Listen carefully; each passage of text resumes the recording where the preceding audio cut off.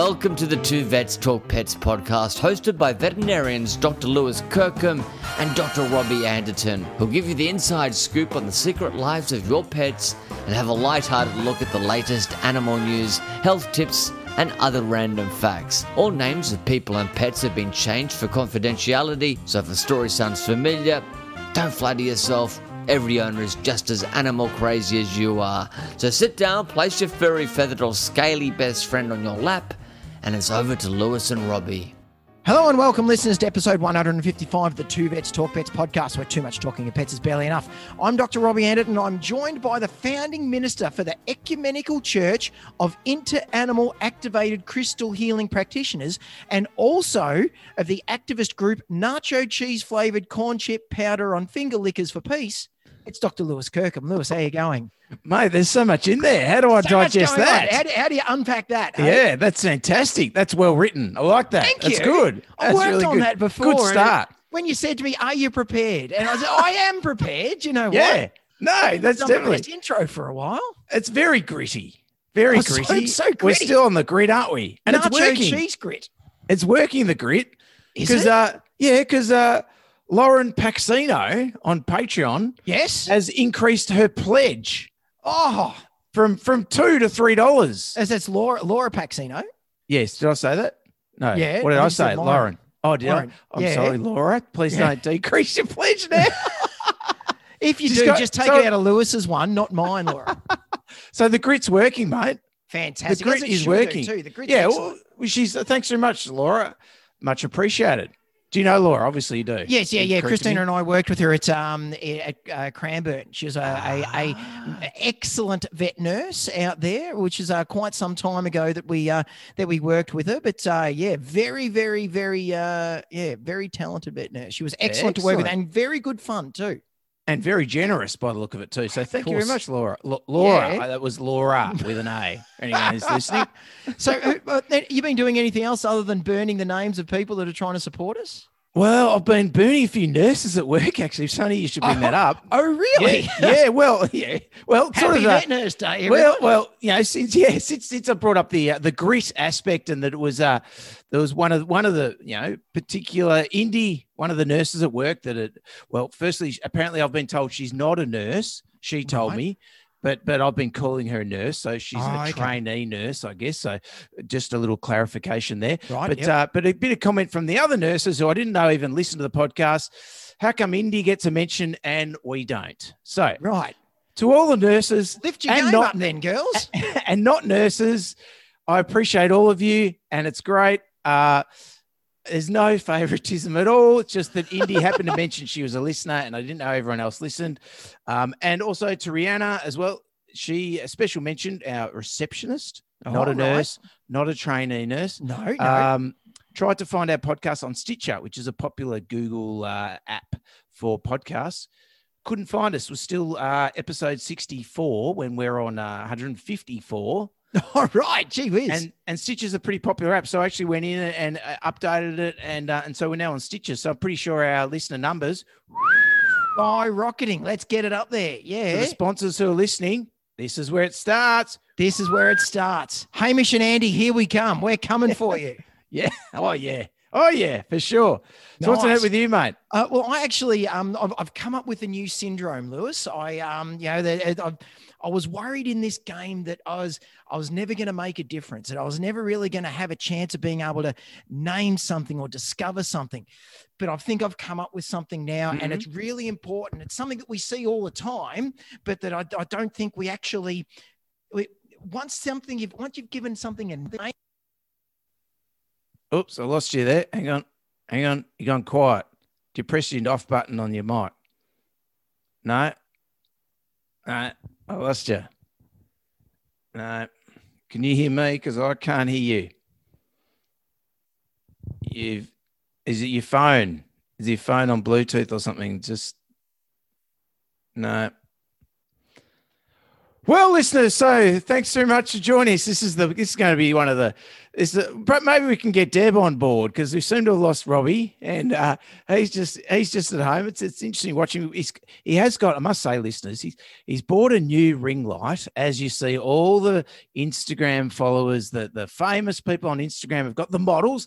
Insta models have got the ring light so that you can get a beautiful hue to his face.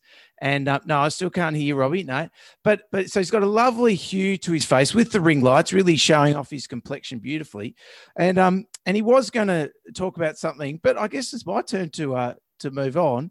He's still Marcel Marceauing me on the screen because we have got absolutely that's not going to work for the listeners. But we might just take a short break and come back when Robbie's back.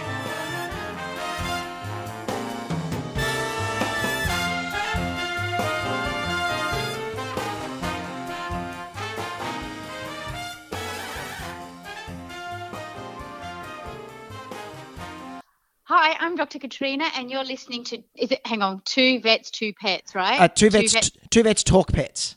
Talk Pets, yeah, okay. Hi, I'm Dr. Katrina, and you're listening to Two Vets, Talk Pets.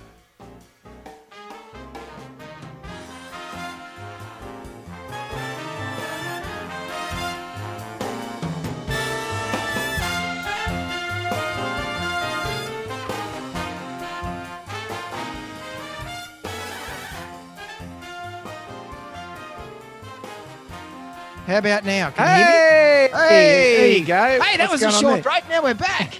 I'm glad you didn't there? swear then. I was going to have to cut that out.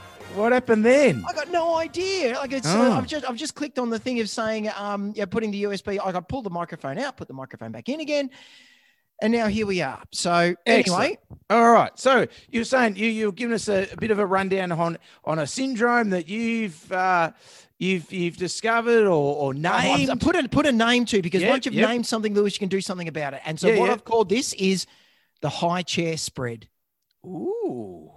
The high Ooh. chair spread is Okay. the syndrome that you see for dogs that can last between 2 to 6 years, depending on how many kids a family has, of when the kid sits in the high chair and all the food that falls off the high chair that the dog eats. So over that 2 to 6 year period, the dog's putting on an awful lot of weight. So I call it the high chair spread because I was speaking to someone during the week that has, they're up to their second kid in the high chair. The oldest one is sitting at the table, so much less debris on the ground. But the dog's been well trained from the first kid to be hanging around for the shower, the waterfall of food that hits the ground. Very nice. I like it. It's sort of a double meaning there. We're talking, high chair spread, as in the spread of the different types of food that are introduced to the baby in the high chair, but then also the spread, as in the spread of the waist line of the dog that's eating the leftovers on the ground. I like it. A clean double entendre you can tell your grandmother. Yes, very nice, mate. Fantastic. And also, this week I actually got to thank Deb. I got a good bit of help this week from her with a urine sample that I had brought in by a client. It was sort of a bit of a weird case that the dog had pooed inside a couple of times. I'm struggling to remember a little bit. I think it had pooed inside a couple of times, a little bit of diarrhea, a little bit of softer poo, which sometimes happens. There's urgency. They don't get to the doggy door in time and they put inside, but then was also weeing inside small amounts all around the house at the same time. So it was a bit sort of like, what's going on here? And the owner actually thought they'd seen the dog straining a lot. And so they thought the dog was actually constipated. And then when it would go to the toilet, it would just produce a little bit of Mr. Whippy just on the ground. Just little. So it's obviously just not constipated, but actually just straining and maybe a little bit of colitis or inflammation of the colon. Tenismus. Yes, it was causing the straining. And got a urine sample. We walked out the front. Said I was getting a urine sample. Walked out the front. Walked around for about 5 or 10 minutes. Of course, no urine sample. Wouldn't do one for me. And then luckily the owner got one fairly quickly. And I got the sample, had a look under the microscope, and I was having a lot of trouble identifying what I was looking at. Yeah, right. And I managed to take a couple of photos and send them through to Deb. Yep. And Deb came back to me, "Yep, there you've got some white cells there, and you've got some crenated red cells there," which I wasn't sure what they were. I could tell they were red blood cells, but the little things on them I'd forgotten. And, just the little spiky bits as they dehydrate. Yes, yeah. And so very, very helpful. And so thank you very much, Deb. That was much appreciated. But interesting with I was then showing one of the vet students who we had work at the day a little bit how to look at the urine. And of course, I was in my wisdom pointing out to her that they were in fact crenated red blood cells, and that was a white cell. Yes, actually, as I knew. Yes, yeah. After having had checked your message back, and don't forget to get the bread and bring some cat litter home too. Yeah, that's right. And but Deb's good point is with the urine is a lot of I think a lot of the vets these days love to stain their urine. Yeah. When they're looking for bacteria. But Deb's big thing is when you stain the urine, you end up with just a lot of mucus, and it's very hard to see. And so you're much better looking at it with just dry it on the slide, turn the phase down, high power, and often you can just see the bacteria there anyway. Turn the phase down low. Yeah. So yeah. And it's a really good way to look at it. So, and then obviously if you get stuck, there's always the option of sending photos. To your wife. Yes, that's right. Exactly. So thank you very much, Deb. Send them through to 2vetstalkpets@gmail.com, and Lewis will pass them on to Deb Kirkham. More than happy to offer that for all our Patreon supporters. No worries. Lauren Paxton. No. Send us through any pictures. No, not Lauren. Laura Paxino. I know who it is. I know who you are. Hey, speaking of troubles with names, so I had one this week that so I got this. He's a 16-year-old cat, 16-and-a-half-year-old cat who's got diabetes, but he's also got chronic bronchitis. He's also got chronic ear infections. He's also got pharyngitis. All of these things that I'd love to try and treat him with some cortisone, but I can't because of the diabetes that he's got. But he's so his name's Mouse, right? Great name for a cat called Mouse. Yeah, cute. To try and help him out with his bronchitis, I've had to use some of the human asthma medication, the fluticasone puffer. Yep. So he's got his little mask and he's got his little spacer, but the owner needed a new script to go and get the puffer from the chemist. So I had to write out the script, please dispense, this for Mouse. And so she's taken the script into the chemist, and I saw her the other day. She said, I had a bit of trouble with that script the other day. I said, oh, really? How come? So they couldn't work out whether or not it was for a mouse or whether it was for a cat. I said, what do you mean? I said, well, because on the top there, it said, Mouse and then last name and then, feline. And I said, oh, okay, well, that's a bit weird because, it's a bit strange for poor chemists to have to get scripts from vets. They're not used to it all the time. So yeah, she had to try and explain that, no, I've got a cat called Mouse who's got asthma. And so therefore he needs the pump. So please, can we sort this out? Because it's not necessarily rocket science. Yeah, gosh. Oh, there you go, mate. Wow. Okay. So it's almost like having a chicken called Nugget. Yeah, yes. All right. Big thank you to our supporter, Zilkeen, mild anxiety lowering medication that can use for cats or dogs. You sprinkle on the food. It's great for any sort of, if you're traveling with your cat or your dog, or maybe you're thinking maybe they've got a little bit of some anxiety issues, you can certainly put it on. It's a great product. So thank you very much, Zilkeen. Yeah, I had someone during the week. She's actually got 4 cats in her house. And so they're starting to get a little bit funny. So I said, you know what you should do? You should try some Zilkeen. I said, but what you should do, you should get the big dog one and then split it up into 4. I said, now, if you want, when you open it up, you can put it on a mirror and you can cut it up with a credit card if you want. That's completely up to you, but just shut the curtains first, because if your neighbors see you trying to cut up little bits of powder on a mirror with a credit card or with, then they might start to think, but just make sure then you just put it into your kitty cats. Yeah, good. Excellent. And also a big thank you to Delicate Care. Yeah, absolutely. The Australian made, made over in Perth. Lots of different great ranges, particularly the skin and stomach sensitivity one, the novel protein diet, duck and kangaroo. But they've got weight management, mobility support. They've got dental diets.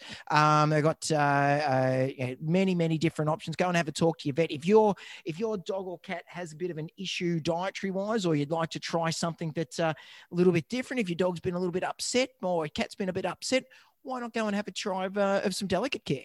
Excellent. Big thank you to Andre from Delicate Care, who nearly took me to breakfast at a COVID hotspot the other day in Port Melbourne, but luckily we changed, went to Albert Park instead. So thanks so much, Andre. Appreciate the late change in venue. So lucky. So we know. Lucky. Yeah, I mean it's been an absolute hotbed, Port Melbourne. I keep waiting to see whether or not the Port Melbourne Vet Clinic comes up on one, and then you'd have an extended holiday. To be lovely. Well, interesting thing with they had a press conference, and on the press conference actually said, if you've been to one of the shops in Bay Street, Port Melbourne in the last 2 weeks, you must get tested.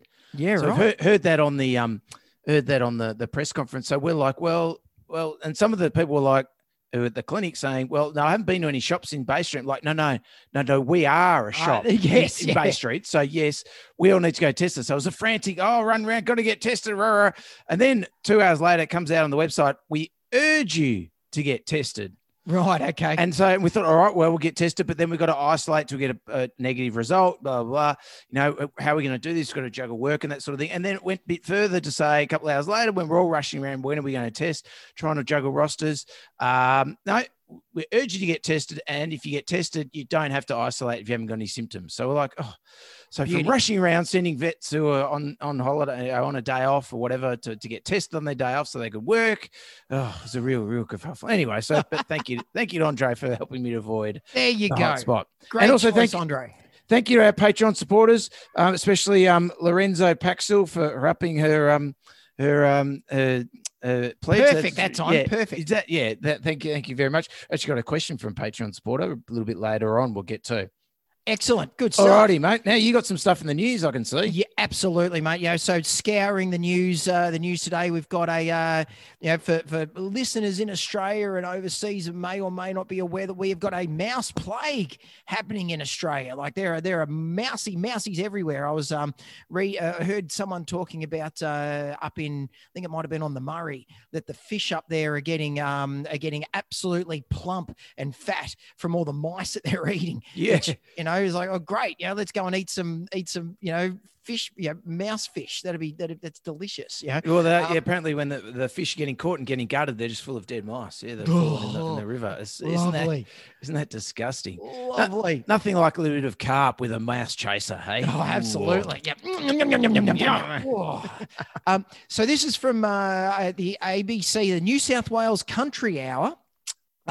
Mouse plague causes national critical shortage of vitamin K for poisoned pets. Ooh, okay. So I'm going to run a little bit later on. We're going to give everyone a bit of a rehash on rat bait and mouse bait toxicity. Oh yeah, good idea. Yeah. Just given that it's now topical.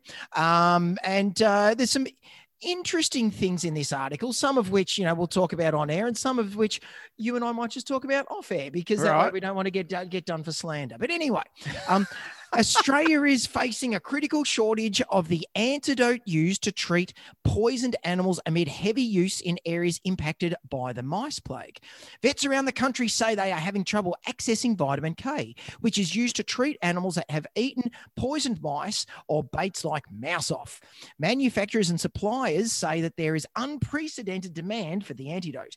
In the last 2 months, we've sold more vitamin K than we normally would in 15 months, MavLab Animal Health National Sales Manager Joseph McQueen said. We've got more than 3,000 units on back order, with customers waiting for orders that we can't currently supply. In a normal month, we sell 300 to 400 units of vitamin K. We'll have stock available again on Monday to fulfill those back orders, but we don't know how long this demand will go on for. Wow. Mr. McQueen said the companies are doing all they could to alleviate the shortage, but were had to comply. There we go. That's some interesting editing there. With editing. Australian Pesticides and Veterinary Medicines Authority regulations. We're one of a number of companies that create vitamin K, and everyone's feeling the same shortage, he said. Vitamin K is a registered product, so there are a lot of hoops to jump through with the APVMA. Our aim is by the end of June to have enough stock on hand to supply the market increases and future demand. Dog blood donors. Dubbo vet Ross Padrana said his practice has been inundated with poisoned pets needing life-saving procedures. In a normal year, we may see just the occasional case, he said. We couldn't estimate how many we've had this year, but 2 weeks ago on a Friday night, we had 5 cases arrive at the same time. Roscoe. Yeah, Yeah. right. Mate, We- Roscoe. We often have every IV in our practice going, putting in either plasma or the vitamin K antidote into poisoned dogs. That's the same face that I made. Hang on, there's a misquote there. Roscoe, he's not up for that. No way. Surely not. Dr. Padrana said most of the animals were saved, but huge quantities of the antidote were used in the process. Hardly a day goes by that we don't get admissions with various stages of mouse poisoning, he said. Right. Right. Okay. Yeah. Wow. It's just a bit going on in there. Okay. All these new poisons that people are using are very toxic. Dr. Padrana has also been using dog blood donors, including his own pup Digger, to facilitate transfusions. The owners are very willing to bring the dogs in at a moment's notice, which is great, he said. I'm fortunate to have a dog myself that's a suitable donor, so sometimes we call on Digger to take some blood from him when necessary. Now, there is a photo here of that was supplied by Dr. Padrana of taking a blood sample from little Digger. And in the picture, there's 125 mil syringe, yes, filled with blood, just as the second one's being taken from. Are you looking at the same photo? Yes, I think I've seen the photo. Yes. Yep. So the second syringe is being filled up. So that's going to be 50 mils of blood taking out of Digger, who's a Jack Russell, who's probably about sort of, maybe sort of 6 or 7 kilos. Yes.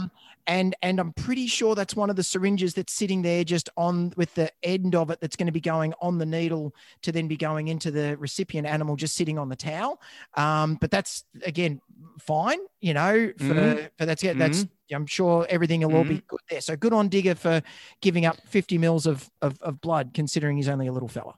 Yeah, well, it's a fair bit of blood. It's I guess a little dog that we're hopefully saving. A couple of little dogs. Yes.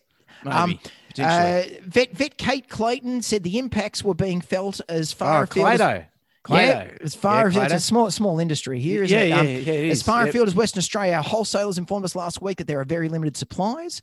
We're only able to order enough last week to do one patient. They advised we may not see further supplies until July at the earliest because current stocks are at critical levels. We basically have been put on rations. Dr. Clayton said she was seriously concerned. This time of the year, we probably see the most cases of pet poisoning. We would see 1 to 2 cases a week. When there's none of the antidote and there's nothing else that can be used to treat these cases readily, it does make it a lot more difficult. There's one more thing I wanted to say. That's right. Yeah. Stocks are healthy for now with Dr. Padrana. Was confident that his practice had enough vitamin K to last until supplies were more readily available. The reports I get from most other vets in the region is that they're mostly fairly well armed. I think most vets in plague affected areas have got adequate stores on hand. We've got heaps of plasma as our freezer ready to go, as well as vitamin K. So hopefully they've just haven't been sucking more little blood out of poor little Digger and turning it into plasma. Orange he does look vet quite pale. There is a photo on the front standing with old Roscoe, and he looks a little pale, old Digger. He's sort of just falling to the side. He looks a little bit old there too, little Digger. He's got some mouth open, panting a little bit, maybe just slightly anemic. Orange vet Dr. Andrew Litchfield said that while his practice had large quantities on hand, Andy Litchfield, we had a national park list named after him. We probably have enough vitamin after his dad. His dad, great uncle. We probably have enough vitamin K to treat 40 larger breed dogs. So, Lewis, I've just identified where all the vitamin K has gone in Australia. Andrew Litchfield is sitting on it all. So I think he might be trying to sell it all on the black market. Sometimes you've got to get through to the last paragraph to find out the real news story. Real news story is Orange Vet stores all vitamin K. He's sitting on a stockpile. 40 large breed dogs. 40 large breed dogs worth of vitamin K. Because fair to say he's not going to run out for a while, I reckon. No. And you go through a lot of vitamin K. Like I had a dog the other day that just a little it was like a terrier cross, probably about sort of 12 or 15 kilos. And wasn't Digger, was it? No, it wasn't Digger. No, wasn't Digger. Wasn't just Digger. A little bit anemic. Just some vitamin K. Hopefully Digger doesn't need a blood transfusion. But no, so this dog cleared us out. You know, we had 1.5 bottles there, and so that was it gone. And I was 3 tablets short, so they had to come back and pick up another 3 tablets. But maybe I'll get a hold of Dr. Litchfield in Orange and see if he can spare a bottle or 20. Well, if anyone out there is struggling for stocks, old Andy's got a little bit on hand. Just give him a quick call. Yes, you know, I'm sure he'll be inundated with requests. I don't have a square to spare. Yeah, spare a square, hey. But have you heard about this new drug that's coming? That's like called the napalm of anticoagulants. It's been approved, I think, by the New South Wales government. I think it's bromadiolone. I don't know how to say that. It's fairly similar to Lawrence Paxmill, your pronunciation Patreon supporter, so bromadiolone. Pretty sure it has not got an antidote. So there's a real concern with that it's been approved for use. Obviously, the plague is just horrendous. So I've seen some videos of stuff. But so when you say no antidote, like that vitamin K doesn't work for it? Yeah, well, no, I'm going a bit beyond the script here. I haven't researched it. All right. But my understanding is maybe there is an antidote, maybe there's not. But it's more about how it injures, kills a lot of wildlife that eat the mouse that are poisoned by it, and really? kills them quite quickly. So, wow. I think the thing is with this one, it's sort of one little snack and they die.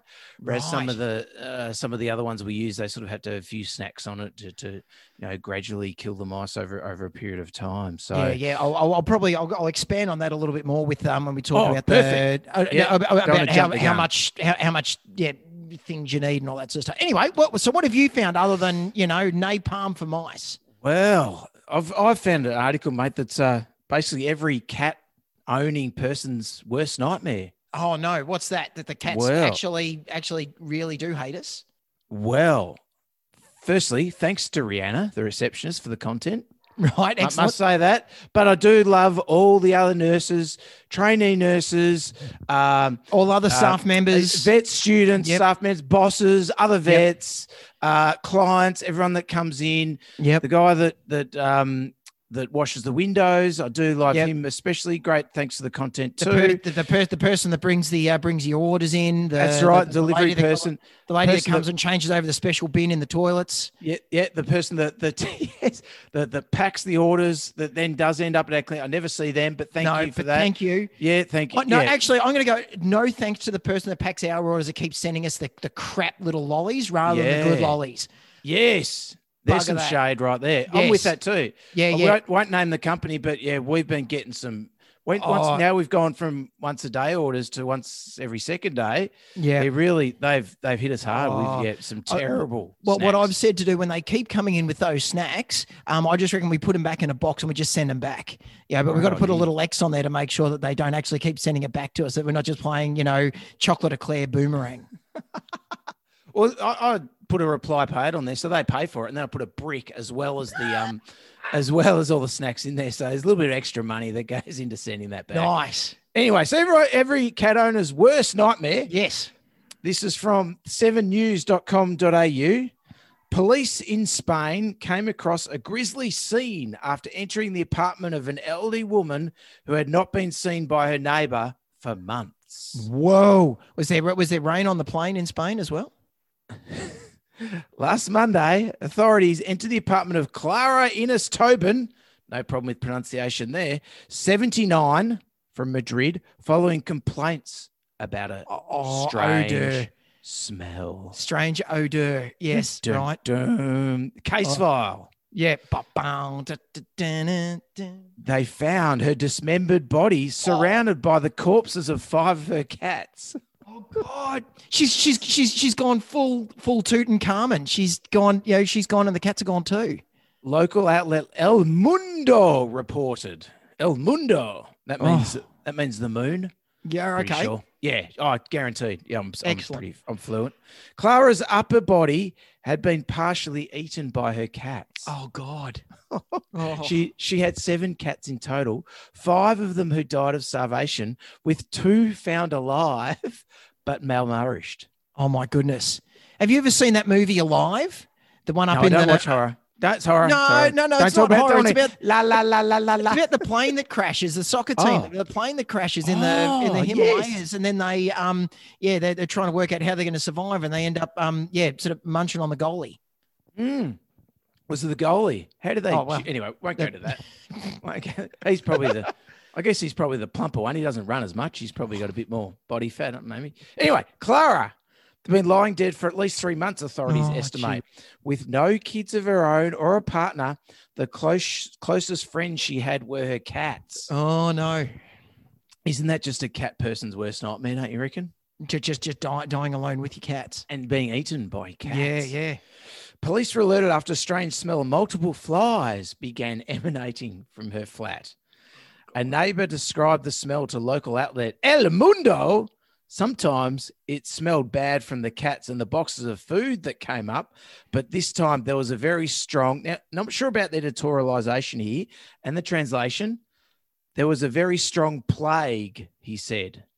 Right. Now, is that a plague of flies, or is that plague as in plague would smell quite bad? The smell, the stench of death. I think it's called. Yes. Oh, yes, that's right. Very strong smell of death or the plague. Police immediately suspected someone was dead upon arrival at the scene. Okay, right. Yep. Clara's door was locked, so a firefighter climbed in through a window. Ooh, I pity the fool. Pity the fool. Oh, gee whiz. Yeah. Short straws on that one. A national Send the rookie in. Hey, Gary. Yeah. You're up, mate. See. Gary, don't go and get those coffees. No. Okay. Hola, Gary. Hey, muchas gracias. Yeah, no time for siesta. In you go. Vamos. Yeah. In the window, the fenestra. Anyway, National Police Officer told us the worst thing he'd seen since he worked. Authorities carried out an autopsy on one of the cats who was already dead to confirm it had eaten part of its owner's corpse. Oh. The 2 cats that had survived the ordeal were taken to a local animal shelter and are up for adoption. For anyone that's game. Yeah. The game cat lover who perhaps doesn't live alone. Yeah. The names are Hannibal and Lecter. Yeah. Flava beans and a nice Chianti. They're up for adoption. So if anyone likes to, there's a nice cute little photo of them, and you can go online and adopt. Pretty sure they're not running out the door. No, not necessarily. No. So how'd these little sweet little cats end up here? Well, it's a bit of a story. It's an interesting story. Yeah. Well, the poor old lady, previous owners Clara. passed away, Clara. and these ones survived by eating her flesh and that of the other 4 cats in the house. But it's okay because cats are obligate carnivores, so that's okay. Yes. Yeah. And aren't they sweet? Yeah. So sweet. Yeah. Just keep an eye on them at night. And don't fall into a deep sleep. Yeah, not a deep sleep No, because no, that's triggering for them. Yeah. It's very triggering. It's a different side that you'll see of them at that stage. And Wow. anyway, now you got something else, on mate? on a happier note. This is sent through from Christina. Sent through. She said on the exact message was this is great pod fodder. So this is from ABC News here in Melbourne, ABC Radio Melbourne. Meet the COVID-19 swab dogs of Melbourne, making everyone smile. Oh. A pathology collector working at drive-through COVID-19 testing sites in Melbourne's north has been documenting the dogs who have accompanied their owners for a swab. Tiffany, because that's we're in Melbourne where there's absolute hotbed. So there's people getting swabbed left, right, and centre. Tiffany White, who also works in traffic control, began posting photographs on the Instagram page Swab Dogs of Insta in January. I did a shift at Heidelberg Repat Hospital, and all these gorgeous dogs were coming through, and I thought, stuff it, we need an Instagram page because these dogs are too cute, she said. Since then, Miss White and some of her colleagues have asked if they can take a photo of every dog that has come through the testing site. All but one person has said yes, and the page now features more than 280 photographs, not just of dogs. We'll post whatever animals come through, Miss White said. The weirdest could be the bird in the cage and the cats. The cats are like, why are you looking at me? Or maybe, can I eat you? Yeah, potentially. Is that food? This is food, not food. Yeah, I'm hoping my owner does have COVID because then I'm feeling a bit peckish. Well, This- that is a little footnote to Clara's story. She did die of COVID. Oh crap! Really? Oh, okay. Allegedly. Right. I take that Yeah. one back. Yeah. Because we You do went know the to cats know. can get COVID. So if you are going to go and adopt those two other cats, maybe just get them tested first. Maybe they were a couple of the cats that have rocked up to be tested at the northern suburbs swab dogs of Insta. The swab They dogs shouldn't be there with their owners, Lewis. no, on their own, Oh just my driving goodness. in. Yeah. Anyway, So particularly over January, February, and March, we're all under the tent in full PPE with temperatures up to 40 degrees. So to see a dog come in, it's like this is the best thing. It just makes everyone smile. As queues at testing sites ramp up and Melburnians wait to see what happens with the latest outbreak, Miss White said that she would continue to bring swab dogs to Instagram. At the end of the day, all we want to do is spread some joy, and there is nothing more joyful than a slobbery dog sticking their head out of the window and licking the swab that you're supposed to be getting shoved up your nose. yes, very nice. Oh, thanks, Christina. Great bit Yes. of pod fodder. What great pod fodder. Yeah, fantastic. Well, I got just a quick one. Well, remember we talked about we're a lot of rats and mice today, aren't we? What is there a page swab rats of Insta? Is there Swab rats? I don't think Swab so. I mice? haven't seen swab minks of Insta either because I think minks. they're all dead. Oh, the minks, yes. Yes, the minks. Yes. That page is in Belgium, wasn't it? Didn't Yes. quite make it. After years of detecting landmines, a heroic rat is hanging up his sniffer. Oh, we've spoken. He's a friend of a friend of the pod. We've spoken about this rat before. Exactly. Magawa, friend of Yes. the podcast, Magawa, has been working for 5 years in Cambodia, sniffing out dozens of landmines. Yeah, 5 years as a rat, right? Well, So, okay. good He's an old age. rat. He's an Yeah. old rat. Now, the animal is about to embark on a well-deserved retirement. Although still in good health, he's reached a retirement age and he's clearly starting to slow down, the non-profit Popo said on Thursday. I can't remember what that stood for, but we did talk about it in another episode, so go back and check that And out. listen to them all and find where it was. That's right, exactly. It is time. Magawi is a Tanzanian-born African giant pouch rat who was trained by a Popo to sniff out explosive. With careful training, he and his rat colleagues learned to identify landmines and alert their human handlers so the mines can be safely removed. He's searched over 2.4 million square feet of land. Gee whiz. He's found 71 landmines and 38 items of unexploded ordnance. Wow. He's received How many any car keys? Did he find any car keys? Great point. Good point. I had to check that. Let me just Yeah. in 3 the sets of article. car keys. yes. 1 set of car keys. In a virtual ceremony, he received an award, a gold medal for his life-saving work from UK charity PDSA. Oh yeah, we've spoken about the PDSA in the past as well. Yes. Yeah, he's and also Popo uses positive reinforcement methods that give the rats food rewards for accomplishing tasks such as finding a target or walking across a surface. Then they're trained in scent discrimination, choosing explosive smells over something else to get a food reward.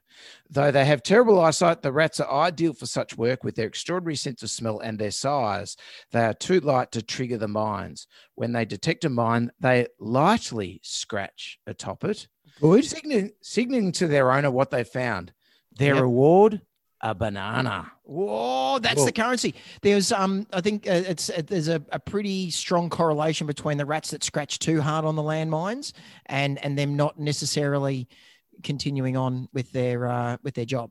And also early on, they did learn that probably the ladyfinger banana was better than your standard full-size banana to throw once they found, because it didn't trigger the plate when they're rewarding them from a distance. Yeah, okay, Throwing right, the banana, Yeah. you're not Banana using in your the big hole. one. Yeah, that's yeah. right. We really trust our rats because very often after clearing a minefield, our team will play a game of soccer on the cleared field to Holy ensure the crap. quality of our work. Jesus. That's some faith in old Christ. Magawa, isn't it? Crikey. He doesn't want to be having and all they're giving him is a banana. he doesn't want to be having an off day. No, And you're going, no. and you're going, today's the day for soccer, but McGowie's just not feeling it. I've got a bit of a head cold today, and I'm just not quite, can't quite pick up my sense the same way. Well, I've just caught COVID, and I'm just not really smelling it today. Yeah, just not quite Lots of there. smell. Lots of sense of smell. I think I'm working at 95% capacity today. Yeah. Wow. Cox said the rats have freed more than 1 million people from the terror of living with landmines. Yeah, what an excellent job they're doing. Yeah. On the weekend, the rats get special feast meals, and once their skills wane, well, actually, the high chair spread, you want to be careful you're not getting too much good meals on the weekend. That's exactly right. Because the lightweight rat just tipping the scales. Just a little bit. Kapow! Yes. And once their skills wane, they go to a rat retirement home where they get food and play for the rest of their days. Excellent. But would you reckon that they'd still want to try and keep sniffing out the explosives?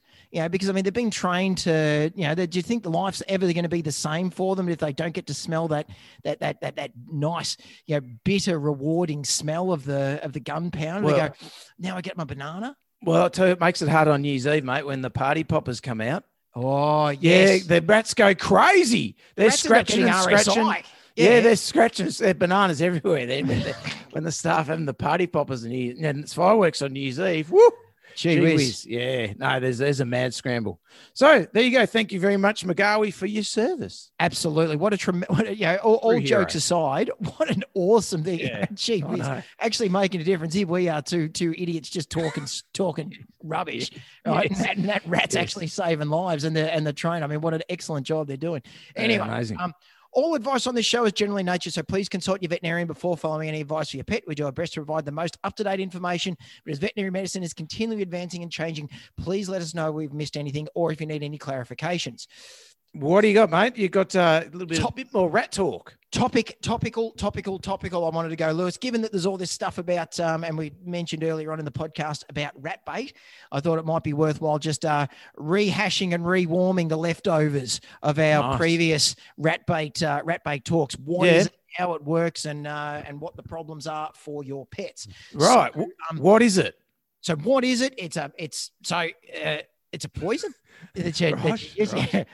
So what the theory behind it is it is it's what's called a vitamin K antagonist. So vitamin K is one of the essential vitamins that our body needs for getting jobs done around the body. And vitamin K special one is to produce clotting factors. So in our liver, we've got certain enzymes that produce certain clotting factors, and it uses vitamin K in order to do that. So when our bodies clot, you've got your little platelets. Platelets are the little plugs that plug up the holes initially, but then you get this nice big curtain of protein that gets laid down over the top of it, which is set off by the clotting cascade. Now there's a dozen different clotting factors here, there, and everywhere, but there are 4 specific ones that get knocked out when an animal, so when a rat eats vitamin K.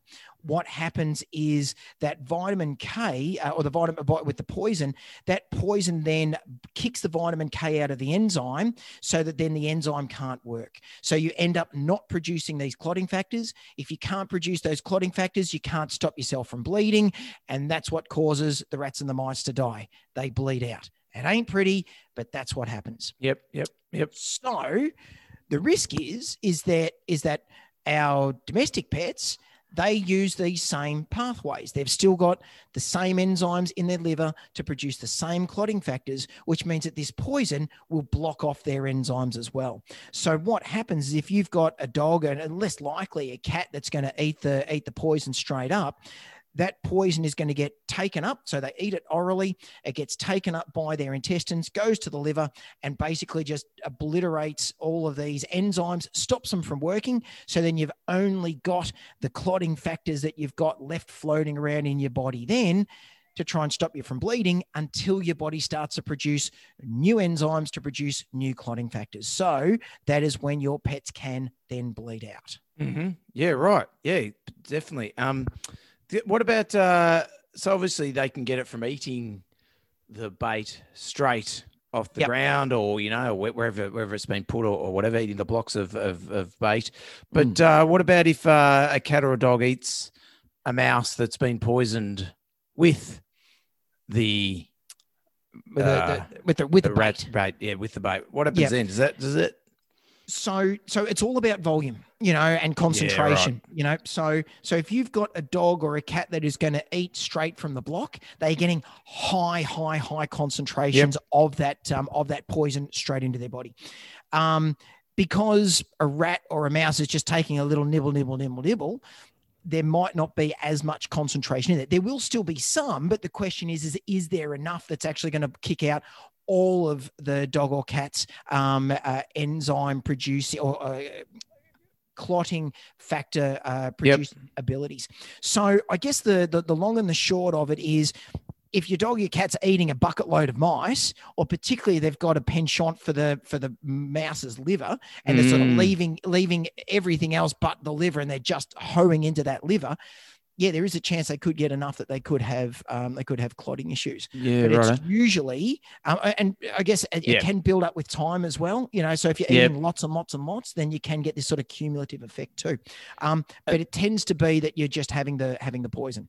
Yeah, right. And so what sort of clinical signs are you looking for in your household pet, apart from eating the block of rat sack? Yeah. What are you looking for? So thankfully, most of the time people do actually find the rat bait. They've either seen their dog eating it, they've seen the dog with the blue or the green around on its lips. Yes. I don't know what you're talking about. Well, what rat bait? I never saw anything at all. Exactly. Bit like the Zilkeen on the nose. I don't know what you're talking about. And the rolled up $100 note sitting next to it. Yeah. It's the only thing $100 notes are used for. So there's that. But if you've got a dog that has eaten the bait and you don't know, often you don't actually see clinical signs until the point where your dog, your cat is bleeding and it ain't stopping. So basically, blood's supposed to be on the inside. So if it's on the outside, you got to try and work out why. So it can be bleeding from anywhere: nose, mouth, from your bits, out from your penis or vulva, or out of your urine. bum. The really tricky ones are then when they're bleeding internally, because you often don't see the signs of that, because obviously they're bleeding on the inside, but you'll see pale gums. Trouble breathing, maybe the abdomen's getting bigger and bigger and bigger, but also you can get swelling in your limbs. So say, the dog's out at the off-lead dog park and some silly Labrador knocks them over, well, you can get a huge hematoma or blood clot, bruise, bruise forming in your actual muscles. So that can just be getting bigger and bigger and bigger as time goes on too. So uncontrolled bleeding or pale gums, or really bad bruising and swelling of the limbs. Sometimes coughing too, I suppose, or sneezing blood. Sometimes something bleeding. Yes. Epistaxis, bleeding from the nose or sneezing. Yeah, that sort of thing. So, anywhere where you've got a hole that blood's not supposed to be coming out of. If there's blood coming out of it, I'd go and see your vet. Yes, sounds like a plan, mate. And what will the vet do? What are we looking? What sort of treatment we got? What tests we do?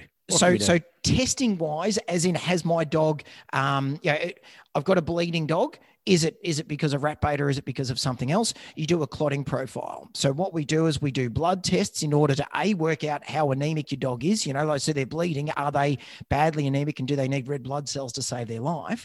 But we look at, where we were talking before about the clotting cascade, there are tests that you can do that actually test the different pathways of that clotting cascade to give you an idea of, right, well, if those clotting times are elevated, well, chances are, you've probably had access to rat bait. It can also go up if you've got things like snake bites, or if you've got weird things like hemophilias and that sort of stuff.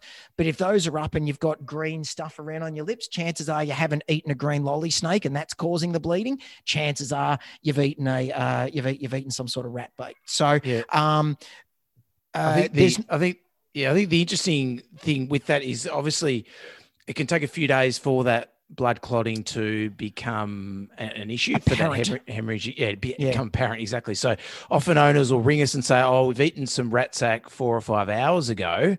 We need to come in. It's urgent." Well, it's urgent if they've eaten it within perhaps the last hour, where we can make them vomit and hopefully bring up the rat sack. But if it's over a couple of hours, normally we'd say, look, we actually either you'll talk about treatment options in a minute, but we might actually delay testing for a couple of days, depending on what the vet might think. And it might not be a case of you need to rush to the vet, to the emergency centre urgently, because it does take a few days for the rat sack that you've eaten to actually cause the clotting issues. Yeah, because it's about not producing new clotting factors. You've still got those clotting factors that you had before you ate the poison still there. Like, it's not wiping those out. It's just stopping any new ones from being made. Yep. But yeah, so there's no way of being able to test to see whether or not that you can't do a test to test them for the poison in the blood or anything like that.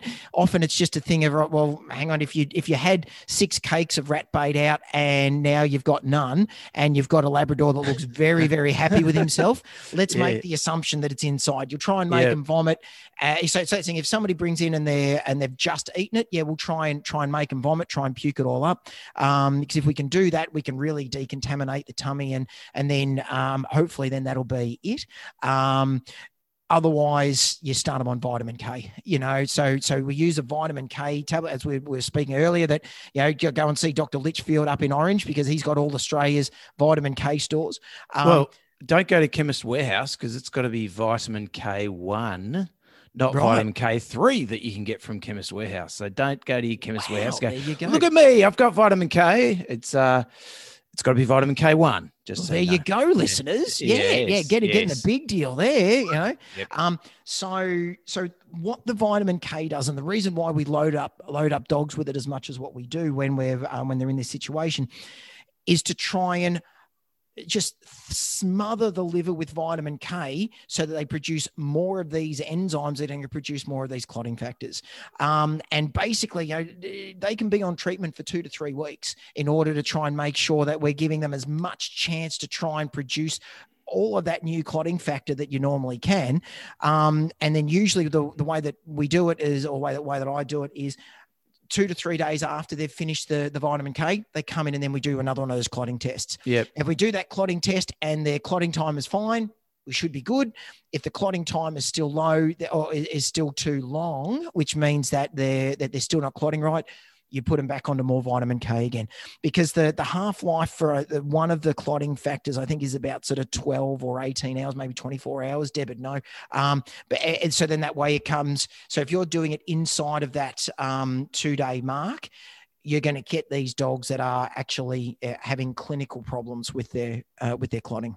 That's right. And I think if Andy up in Orange is running short on the vitamin K, there may be a slight change in the way we sort of treat or manage these cases. If we do run out of vitamin K, it may be a case of we wait a couple of days and actually do a blood test in a couple of days, rather than sort of whacking everything on vitamin K if we've got such a shortage. So it's going to be interesting to watch this space and see, I guess, a little bit what sort of develops. And I mean, other treatment things that you'll do, like if you've got a dog that is actively bleeding because they're actively, can't clot, you replace what they've lost. So you give them red blood cells, but also you give them plasma. So plasma is it's the proteiny part of blood that contains those clotting factors. So you put all of those in there in order to try and help to hold the dog's hand and try and help them plug that hole up while you're waiting for their own body to start producing it again. That's right. You ring up Roscoe and he pulls out a syringe from Digger and mails it down to you. That's right. Yeah, and there you go. Bob's your uncle.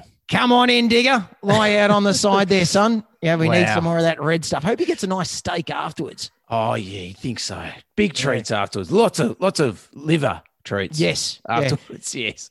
So anyway, there you go, guys. Wow, good stuff. Rat baits and mouse baits, they are out there. They are a problem. We'll see if we can get a bit more info on this terrible one that Lewis was telling us about. On the new napalm. Yeah, it sounds horrible. Anyway, we've got a question this week from Rebecca Duffy, Patreon supporter. Thank you very much, Rebecca. Hey, Rebecca. Similar to our friend Lorena. The thing that's most impressive is that you can still manage to come up with different names each time.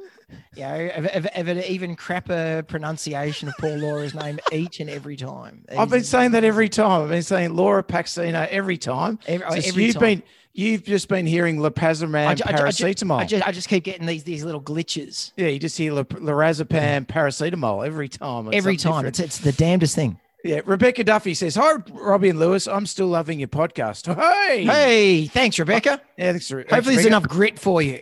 Well, she does say I am enjoying the extra grit too. Oh, fantastic. I'm always looking forward to new episodes, especially the gritty ones. Cool. And listen to the old, less gritty ones while waiting. Yeah, Fair enough. that's good. I mean, sometimes you just need the smooth to, you can't go grit all the time. Yeah, you need to know where you've come from, don't you? Sometimes. Exactly. Yes. To appreciate where you are.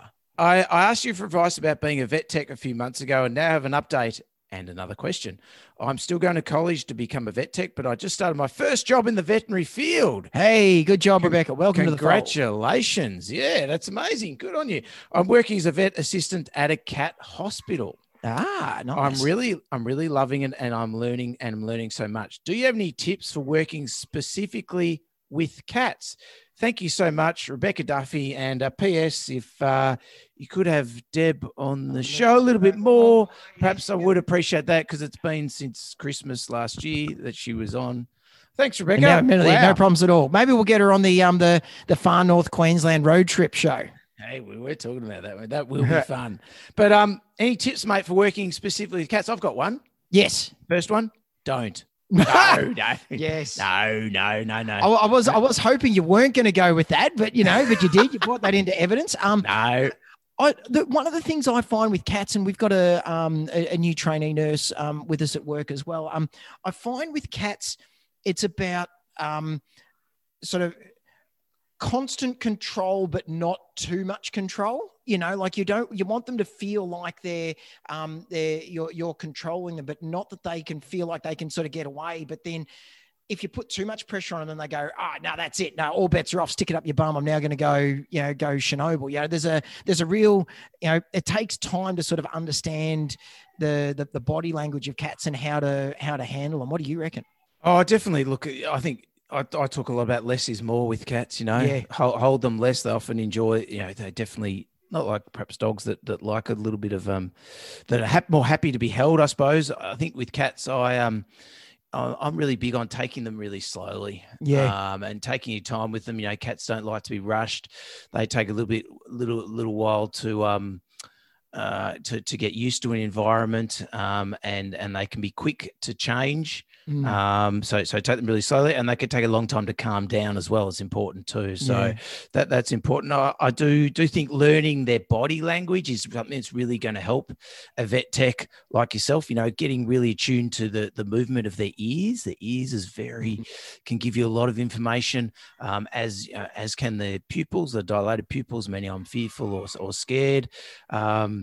And when you approach them, just taking them slowly. Often when I approach cats, I actually offer them one finger just from a distance and let them come up and just tap their nose on my finger and have a good smell. And, I'll use a lot of Feliway. I put Feliway on my hands, use a lot of that Feliway on towels and things that we're using to maneuver them around.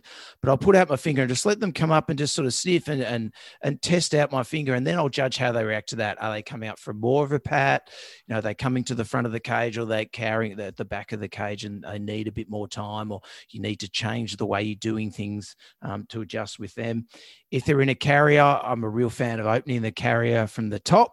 Yes. Not trying to drag them out from the front if that's possible. I really love a carrier that opens at the top, and cats love sitting in the carrier, that you can put a towel over. Some cats, they just love just sitting there, and you can do a full examination inside the carrier as well, using lots of soft blankets and towels and that sort of thing. Feliway is great. Zilkeen, of course, is really good. Yes. If they're coming in for a visit, start them a few days before a visit can always help. I'm a big fan, actually, avoiding scruffing too. I'm a really very, very anti scruffing myself, which actually friend of the show, Richard Gowan, puts us at odds often. I know he owns a cat clinic, and I know he uses, he will use scruffing in emergency situations, perhaps a little bit more readily than I would, put it that way. I'm not saying he's a big scruffer, but I will, it's almost a last minute avoidance thing. I'll use a scruff if a cat's perhaps going to injure themselves or jump out or be hurt or need something quickly done that that needs it. But I will try and avoid scruffing as much as I can, because that just really riles some cats up quite quickly. I'm also a big fan of Sophia Yin's book. If you can get a copy of this, it's called Low Stress Handling, Restraint and Behavior Modification of Cats and Dogs, or Dogs and Cats, Techniques for Developing Patients Who Love Their Visits. I'm a big fan of showing on the screen now to Robbie. I don't know if you've seen that one, Robbie. I'm a massive fan of that book. It is quite expensive, but if you can get a copy, it's some great techniques on handling cats without them getting upset and without your vets getting injured. And then I guess, using treats if you can. A lot of people and vets, owners, techs, whatever, think that cats don't take treats. Well, I have cats in consults that regularly eat treats these days. I have a whole selection of treats. It depends what country you're in, but I use a lot of greenies. I use liver treats. I use chicken treats. I'll just keep giving treats until I find one, hopefully, that they like. I like those Dine. We've got them in Australia, Dine. Just got some at work. Yes. Woo. I love those. Yeah, they're in little tubes. So if you've got something like that in your country, over in America, I think you are, certainly use those. Try and convince, if a cat's getting upset, convincing your vets to use chemical restraint. Don't be afraid to use medications. Don't be afraid to give them an anesthetic, to give them a gas box or something like that. To if you're worried about your safety, and the animal's well-being. Spot on, mate. Exactly. And I think probably the final one is just, I guess, if you're in an all cat clinic and you're there after hours, perhaps just make sure you don't die at work. Definitely don't die. Or if you do, make sure they're in the cage. Yeah, that's right. They're all confined, because it didn't go so well. No, for Carla. No, cats are watching you. Yeah. Yes. And watching you. Anything to add, mate? What do you reckon? No, I think that's fairly comprehensive. I'd figure that you'd probably have a little bit more in the right there. I love handling cats. I reckon cats are great. There are cats that we've got at work that I think the key is work. Like some cats are fine. You can do anything with them, and everything's great. The trick I find is learning the ones that need that special attention and giving them that special attention, and the days of, like, and I say it to owners, like I had someone come in the other day for a cat with to be vaccinated, and it was walking around. I think I was talking about it in the last pod, where it's walking around the clinic and it was aroused. It was just sort of hyper reactive to things, and I knew, well, hang on, if I'm just going to, pick this cat up and put it on the table and give it an injection, it is going to flip out. And this is a 15-month-old cat, and it's going to get worse and worse and worse each and every year. And I said, we've got another 12 years of visits of this cat coming in here. Let's try and make sure we don't try and set it down a path of thinking that every time it comes in, things are evil. And that's a real change that I've had in the last probably sort of five, certainly 10 years, but mainly in the last 5. I just don't like having animals that hate me. And I know I've lost clients of where people go, what do you mean you want me to give my cat this at home before bringing it in? Just give it the injection. That's what's happened every other year. I know, but the reason why I'm in this position now is because your cat hasn't had the opportunity. Like one of the listeners to the show, Trace, this would be ringing true for her. Like, so her cat Cleo, whenever she comes in, if she comes in for her arthritis injections, it's fine. I can check her, give her the arthritis injections. Everything's absolutely fine. But when she's due for blood tests or urine tests, because she's an old cat and she's had hypothyroidism, so we need to periodically keep an eye on her bloods. She gets some gabapentin. Yeah. Comes in and she's, she sits there. I can grab the blood sample. There was something else I was going to add, and I couldn't remember what it was, but I remember now. I've for a while now stopped using clippers for cats when trying to get their bloods for from their neck, because for the number of animals that flip out when you get clippers near their necks compared to the number that you see actually getting, like, I still swab it with Metho, and sometimes I might have, like, if it's a fat neck, I might need to do it in order to try and give me a chance, but otherwise I'll try and do it with. So if you can take blood without clipping, I reckon that's the big trick for me. That it just really helps to settle them down. cranking up. Yeah, I definitely I try not to use clippers if I can avoid it.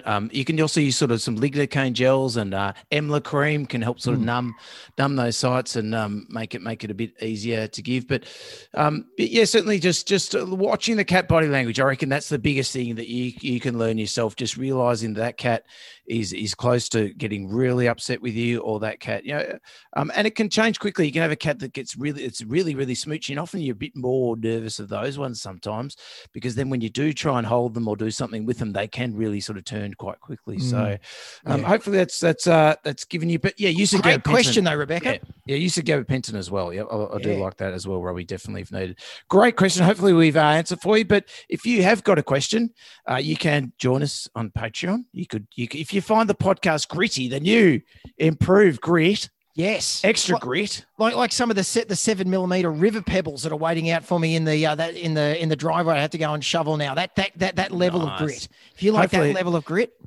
hopefully it's just enough rain for you, mate. So you're just working a bit of rain it's getting there. It might rain anyway. Crap. You've got a question, get on Patreon, or send us an email to vetstalkpets@gmail.com. We're there. We are on the socials as well. We're there too. But anyway, we better let Robbie go out and do some shoveling. Scree his driveway. Yes. We'll scratch you later. Peace out, everyone. Bye. Thanks for listening to Two Vets Talk Pets with Lewis and Robbie. To chat further about this week's episode or ask the guys any questions, search Two Vets Talk Pets on Facebook, Twitter, and Instagram, or send an email to twovetstalkpets@gmail.com. You can find Lewis on Twitter with the handle @vetbehaviorist, and more importantly, as the two pet heroes return to their day job of saving animals' lives, be sure to thank them with a 5-star review on iTunes. Every time you do, a small, cute animal will receive a cuddle.